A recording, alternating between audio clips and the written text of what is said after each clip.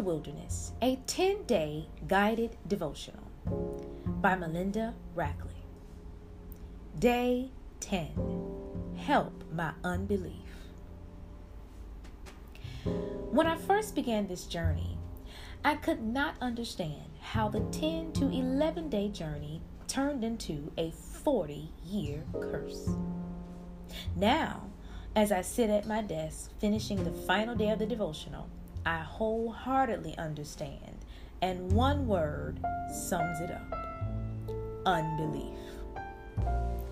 As I walked to Canaan in my spirit, my mind was stuck in Egypt, and unbelief kept me chained to doubt. It's easy for me to believe that Jesus is the Son of God, or that a virgin named Mary gave birth to him. It's easy to believe that a man died on a cross for a sin I had not yet committed. I have no problem believing that God is a healer and giver of life. But it was a constant struggle for me to believe that he has plans of good for my life, and I can actually have them in this lifetime. My unbelief spoke loud and clear, saying, yes, God can do it, but will he do it for you? I allowed this thought to plant a seed in my mind, and before I knew it, a simple 10-day task turned into a 17-day journey. Each day I tackled a new part of me, and the closer I came to the finish line, the harder I fought with my mind to get to the promised land. For me, the promised land was God's perfect peace, because I struggled with this so hard after having my daughter in 2012. On January 27th of 2019, I sat at the computer to write, but could not seem to find any words. All I could think of was the 7 years I spent roaming in the wilderness. I thought of all the time I wasted disobeying and not believing. I thought of every test I failed and all the negative emotions I held on to. I concluded that there was indeed an issue, and everything was tied to only one thing. That one thing was unbelief. When a person does not believe, they will not obey. And when they do not obey, they do not receive the reward. When we submit to believing in God, we accept without rejection, which means there is a firm faith in what he has already done. Ecclesiastes chapter 6, verse 10 says it best. Whatever exists has already been named, and what humanity is has been known. No one can contend with someone who is stronger. I took a few days to dive into this passage, and I was forced to ask myself a tough question. Do I believe that God is stronger? This question reminded me of the Israelites, who did not believe that God's word was stronger than the giants in Canaan. They did not believe that God's way was the best way, and their unbelief caused them to go against God's commands. We see this outlined in Numbers chapter 14, verses 41 through 45. But Moses said, "Why are you disobeying the Lord's commands? This will not succeed. Do not go up, because the Lord is not with you. You will be defeated by your enemies, for the Amalekites and the Canaanites will face you there. Because you have turned away from the Lord, he will not be with you, and you will fall by the sword." Nevertheless, in their presumption, they went up towards the highest point in the hill country, though neither Moses nor the ark of the Lord's covenant moved from the camp. Then the Amalekites and the Canaanites who lived in that hill country came down and attacked them and beat them all the way to Hormah.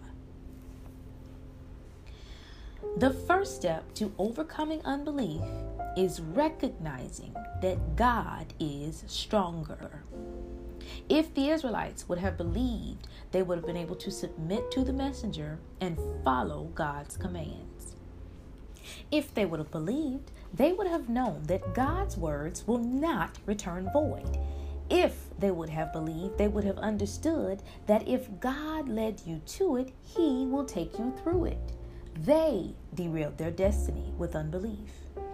By now, I am confident that you are trustworthy and this is a safe space.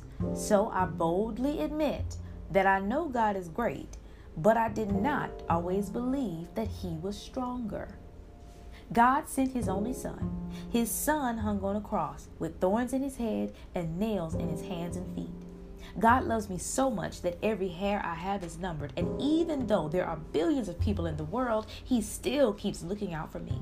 Just like the children of Israel, he provides daily bread and always keeps his promises. And I still didn't believe that he was stronger. It took me a while, but I have it now. And total acceptance of this reality has helped me lean into total belief in God. This is the second way to overcome unbelief. The more you lean into God, the more you realize that he will not let you fall. Remember, the sole purpose of any wilderness is total reliance on God. I struggled with this until January 30th of 2019, after finally experiencing the eye-opening, heart-shifting peace of God. He is stronger than my limited mind and tiny plans. He cares so much about me that he carved a space in the world that only I can fill, and then took time to create a leader just for me. He carried me through a stroke that should have killed me and covered me while I sat down, even though I should have been working. God thought I was ready for a promise and held my hand as I walked through the wilderness. Even in all of this, I still had shadows of doubt and seeds of unbelief. Unbelief will make you sit in the car and wait for the rain to end, even though you have an umbrella. Unbelief says the wind is too strong and you will get wet. Unbelief will cause you to focus on your limited resources instead of God's unlimited provisions.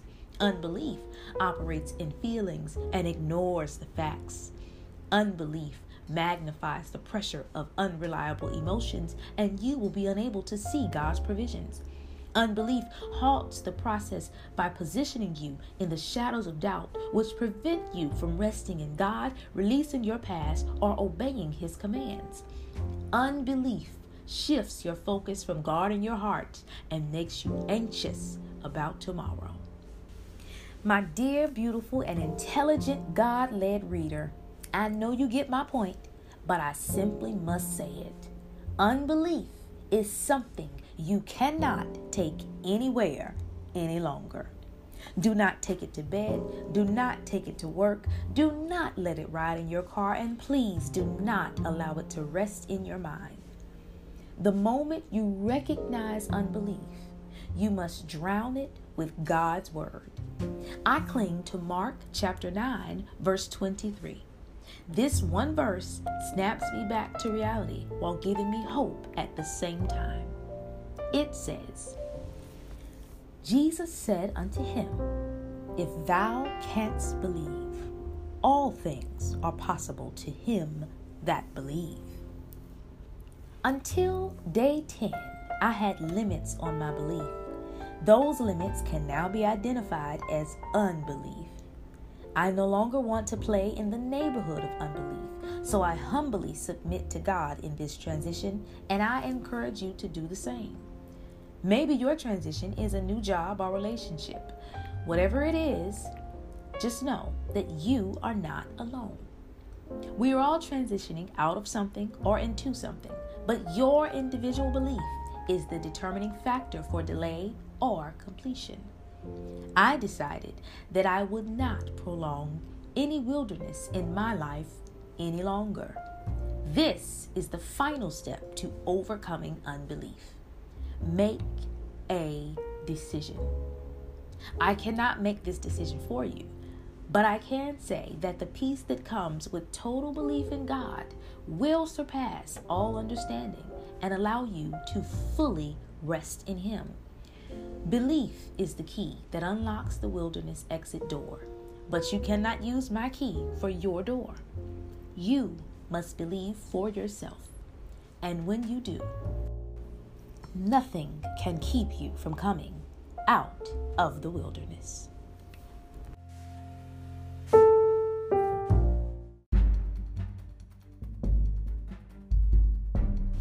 For more information on this 10-day guided devotional or to gain information on how you can create your own devotional, contact Melinda Rackley at rackhouse.publishing@mail.com. That's RACKHOUSE publishing@mail.com. Thank you.